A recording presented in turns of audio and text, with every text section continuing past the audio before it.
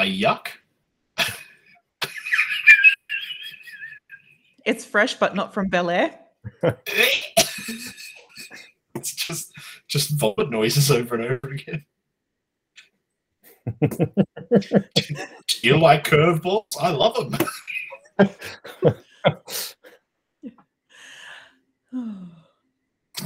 What they say about dating apps is all true. Armie Hammer, the movie. The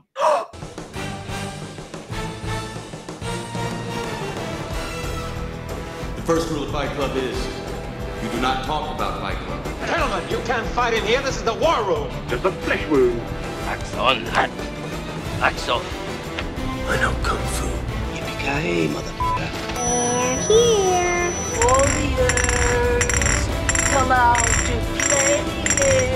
I ate his liver with some fava beans. Nice Chianti. Greed, for lack of a better word, is good. Show me the money. I drink your milkshake.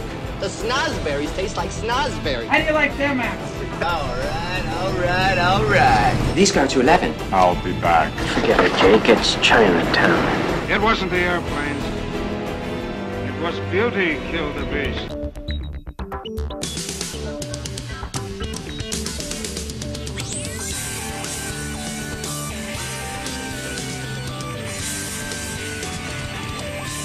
You live around here? Because I live on aisle 6. That was terrible. Was kind of terrible. What's his Instagram? I want to stalk a little bit. Doesn't have one. Say what? Yeah. Oh no, see, that's shady. Let's play a game. Tell me something you don't want me to know. I hate this. Okay. Put all our hopes in finding happiness through someone else. Yeah. Girl, you all dickmatized and I haven't even seen this dude. What's going on? I'm gonna tell you, but you're gonna freak out. No, this isn't happening. Yeah, it's happening. No games. Know what you wanted? It's about giving. Giving yourself over to somebody. Becoming one forever. That's love.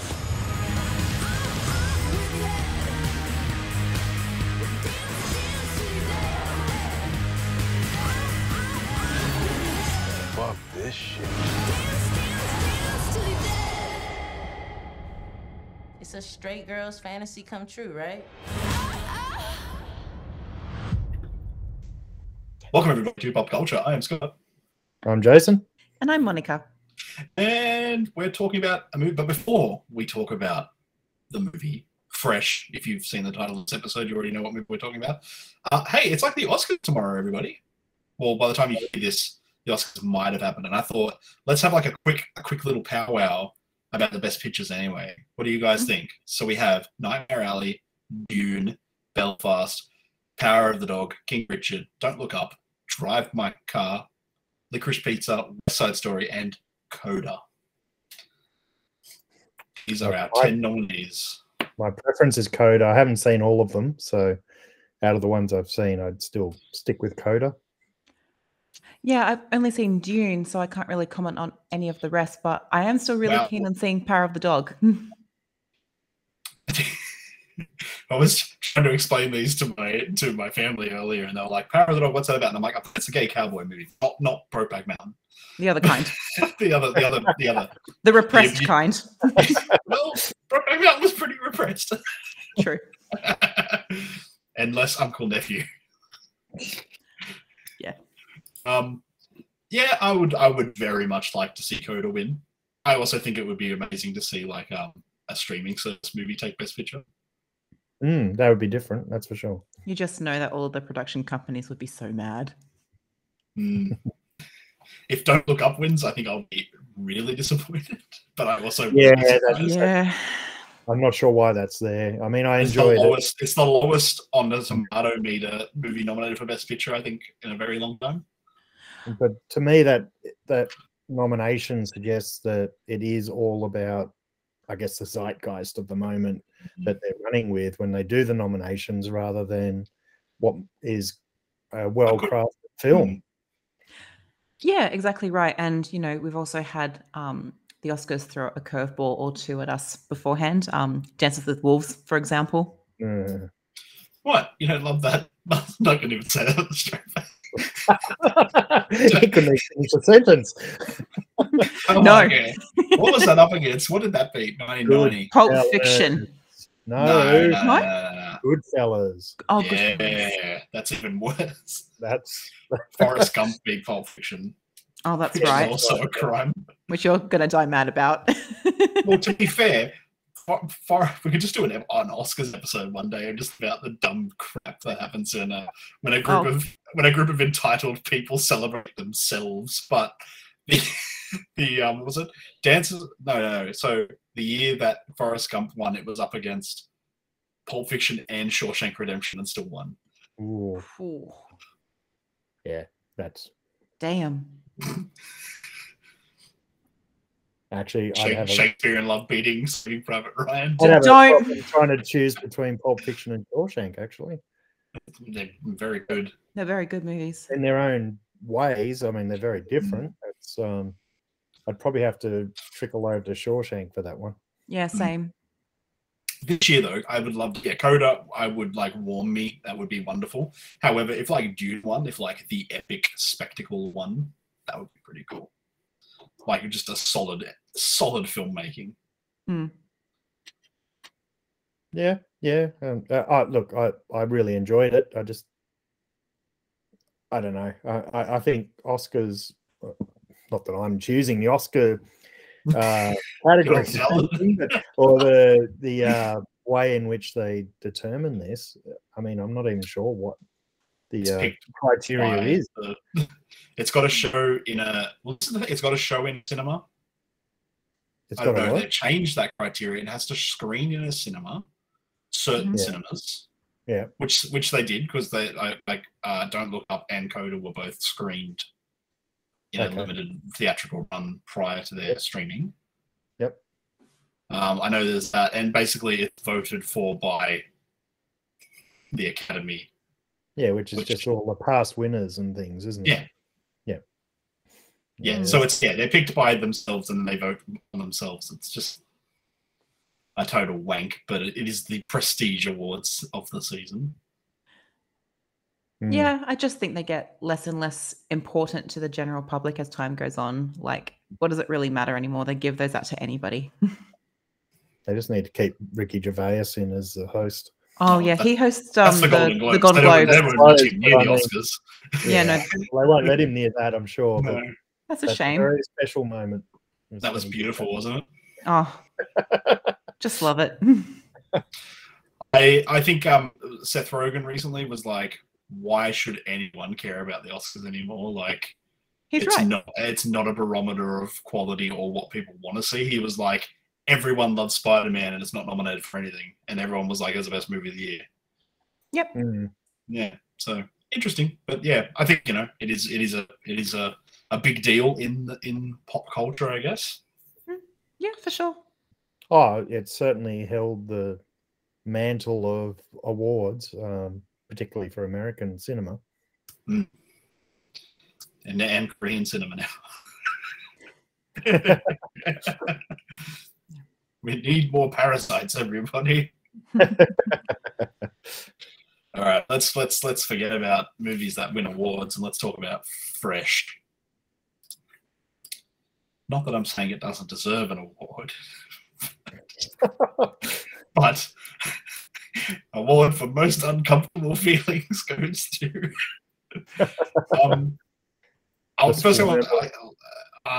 Firstly, if they were to remake American Psycho right this second and Sebastian Stan wasn't cast as Patrick Bateman, I would be sorely disappointed. It seems like he should be cast as everybody in every movie these days. How good is he? Yeah. Anyway, we'll get to that. Fresh is a scathing indictment of the of Tinder and luxury restaurants. I don't know. What do you even say about this? Yeah, it's a very subversive kind of film. It's a complete head spin. It does demonstrate sort of the realities of what online dating is like, but to such an extreme level where she comes across a really horrific kind of person. But I guess the monotony of dating and having to go in and go out and meet people and have dinner and talk about things that the main character Noah finds really mundane. I understood that being someone who has used quite a few dating apps in the past. And just how terrible was that first guy? Oh God, and those people exist. They really do. That was a nice contrast, though, to start with. I have to say, it really the opening set it chunk up of the for you film. not to know which way in the world it was going to go. So that yeah. And I loved that we had this very long introduction, and not until we get to upon the juicy part of the movie, we get the opening credits. 33 minutes. Like, what an awesome reveal to sort of like really tell you what the movie is about. That was just amazing. I thought it was because normally I think Jason and I have talked at length about credits in the past, where it's sort of like sometimes opening credit sequences are nice, like a la James Bond. Like it's sort of a staple of the movie. It's kind of like it's part of the experience. But sometimes opening credit sequences are like they're just like remind you that you're watching a movie. But they were used remarkably effective in this film, where you're sort of there's quite pleasant interaction between the two of them too, because he is so charming and she's very charming in her own way as well, and their little budding romance happens, and then the film then the horror punches you in begins. the face. Yeah, it's sort of like it's the ultimate gaslighting experience, and hats off to Sebastian Stan. He plays a scumbag so well. Yeah, but he's so likable at first, and you obviously in your mind you're like something's going to happen. But if you went into this movie and had no idea what it was about, I did. I didn't know what it was about. Well, I knew it was a horror. I knew something. I didn't even know that. No, I didn't know that. I had an idea from the trailer what was going to happen, and I was just I was not When you sent me the trailer, all I saw was the conversation with the dating bit, and I went, "Oh, okay, it's sort of a modern dating film. All right, I'll watch it." And I was going,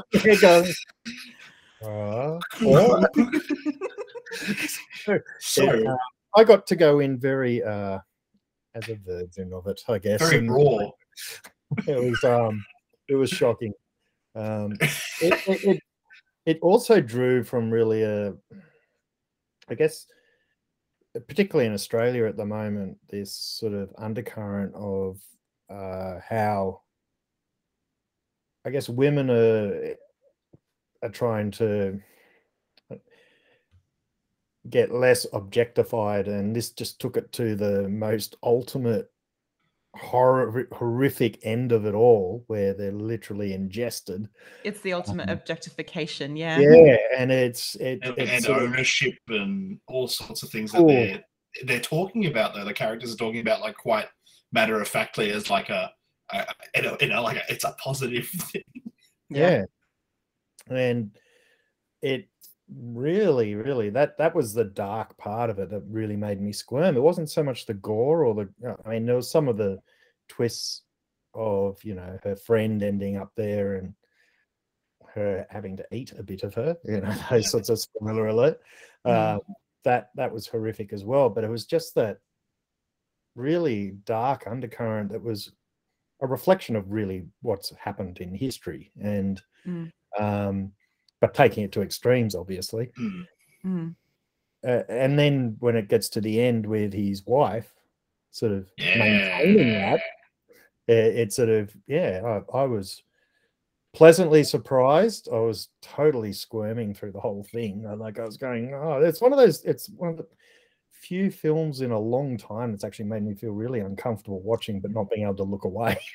Yeah, right. Yeah, I was very uncomfortable. But not, and this is, pardon the pun, not distastefully. No, exactly. Not the way movies like that make me feel uncomfortable. It was like because you're not really presented with anything particularly graphic. No, there's not a lot of blood. There's not a lot of gore. There's not a lot of really anything. It's all very clinical, and it sort of leads your imagination to think of the worst thing that's happening to these women, which is so much worse.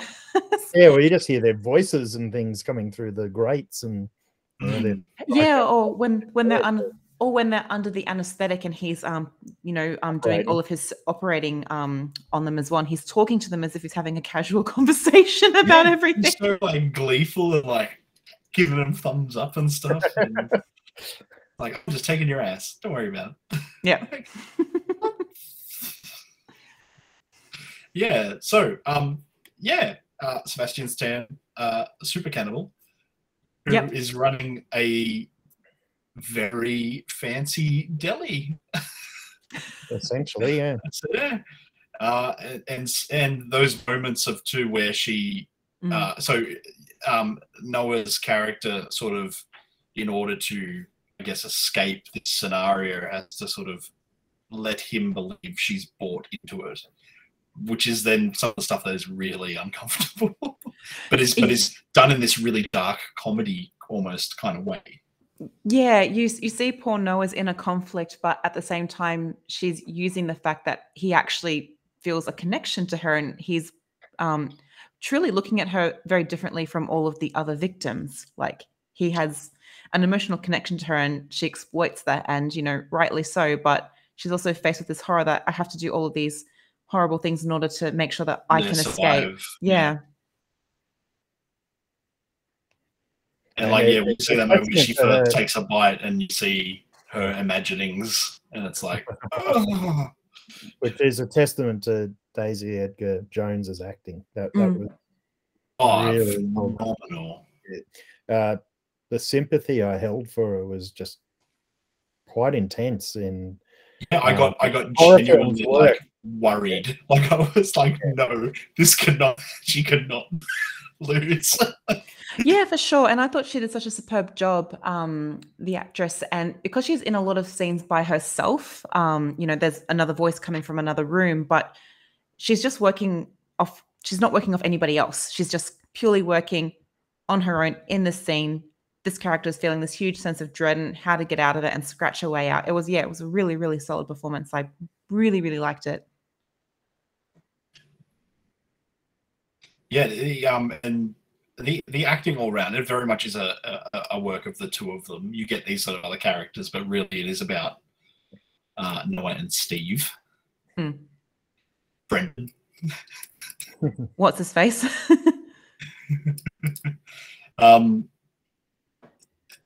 Yeah, I don't know what else. I really liked I think on part of that as well, I thought the camera work was really, really good in this movie. You sort of like in the first 30 minutes, you sort of see a lot of close angles with the two characters talking to each other. So you only really see their lips. And that's sort of what a lot of people look at when you're trying to sort of like understand another person when you're on a date and you're really, really into them. You look at particular parts of their faces that they like, or you look at their hands or something. And then it sort of like goes out and you have all this beautiful sets. Even like the dungeon that Noah is kept in is really quite stylish, with that red wall and, that carpet and the cement everywhere and the wooden panels that she can talk to Penny through. It just looked great.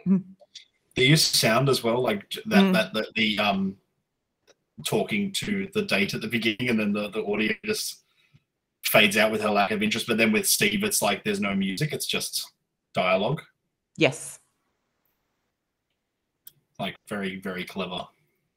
Yeah. And like the sort of almost slow motion dancing moments, the camera, and then you're right with the sort of mouth shots of their face and stuff, but then it becomes this like fetishistic of them eating later on, like slurps and slow bites and things.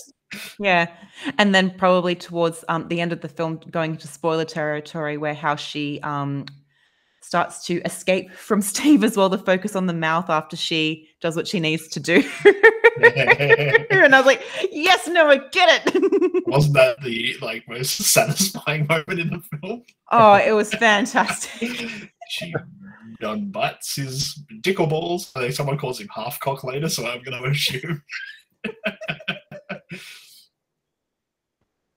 Yeah, there's also like for the suspense parts of it too, really well integrated use of technology that didn't make it forefront as part of the suspense, but it worked really well, you know, so him answering as someone else and all of those aspects, which is, you know, probably quite pertinent now in that it can easily be done. So reverse image searching and stuff like that. And and then how no character was stupid either. Like, yeah, exactly right. And I guess with Noah's friend, the character of Molly does exactly all the right things that, you know, a friend does.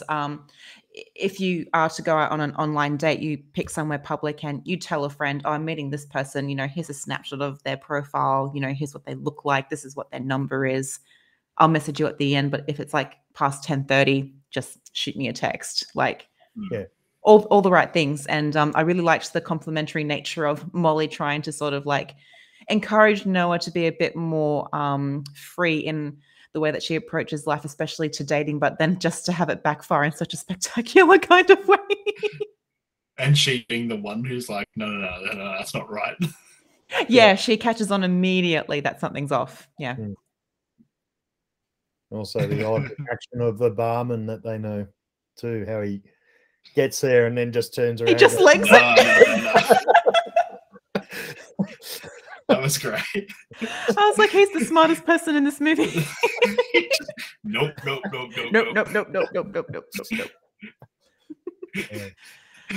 Yeah, her brother ain't got a dad today.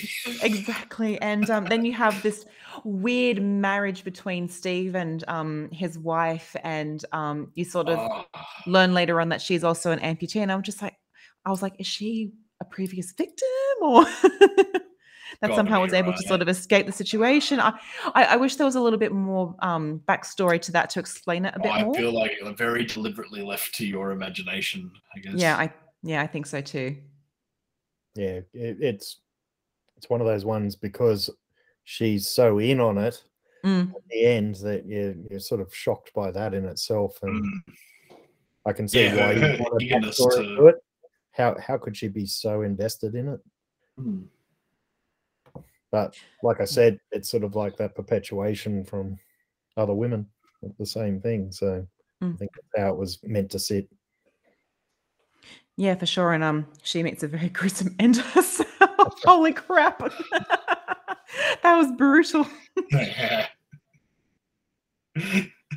Hey, solid shoveling. Oh, just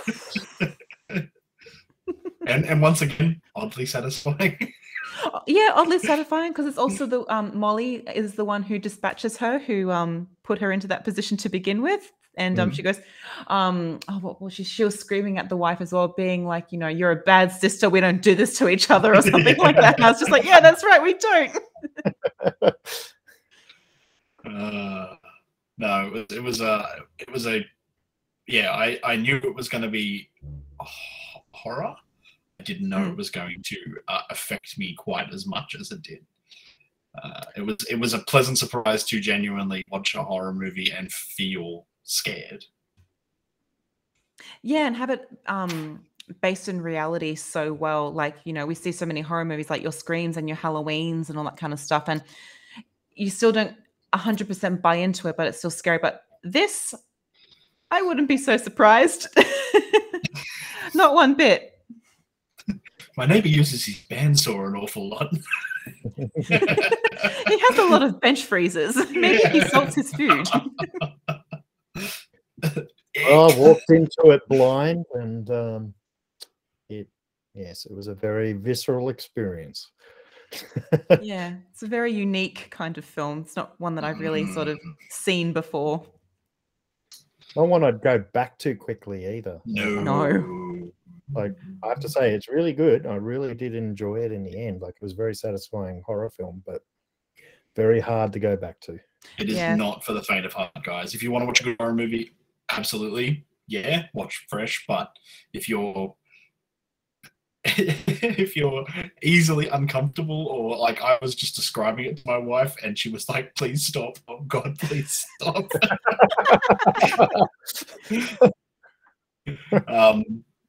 Yeah, it's not for the faint of heart, that's for sure. Fresh. Check it out. Maybe. Thanks for listening to this episode of Pop Culture. I've been Scott.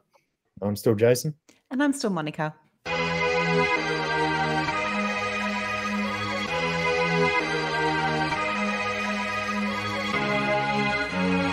Pop Culture is produced by and recorded by Jason Eddy, Monica Porto, and Scott Sauter. The clip for this week's show was the trailer for Fresh, and the song at the end was Heads Will Roll by Yeah Yeah Yeah.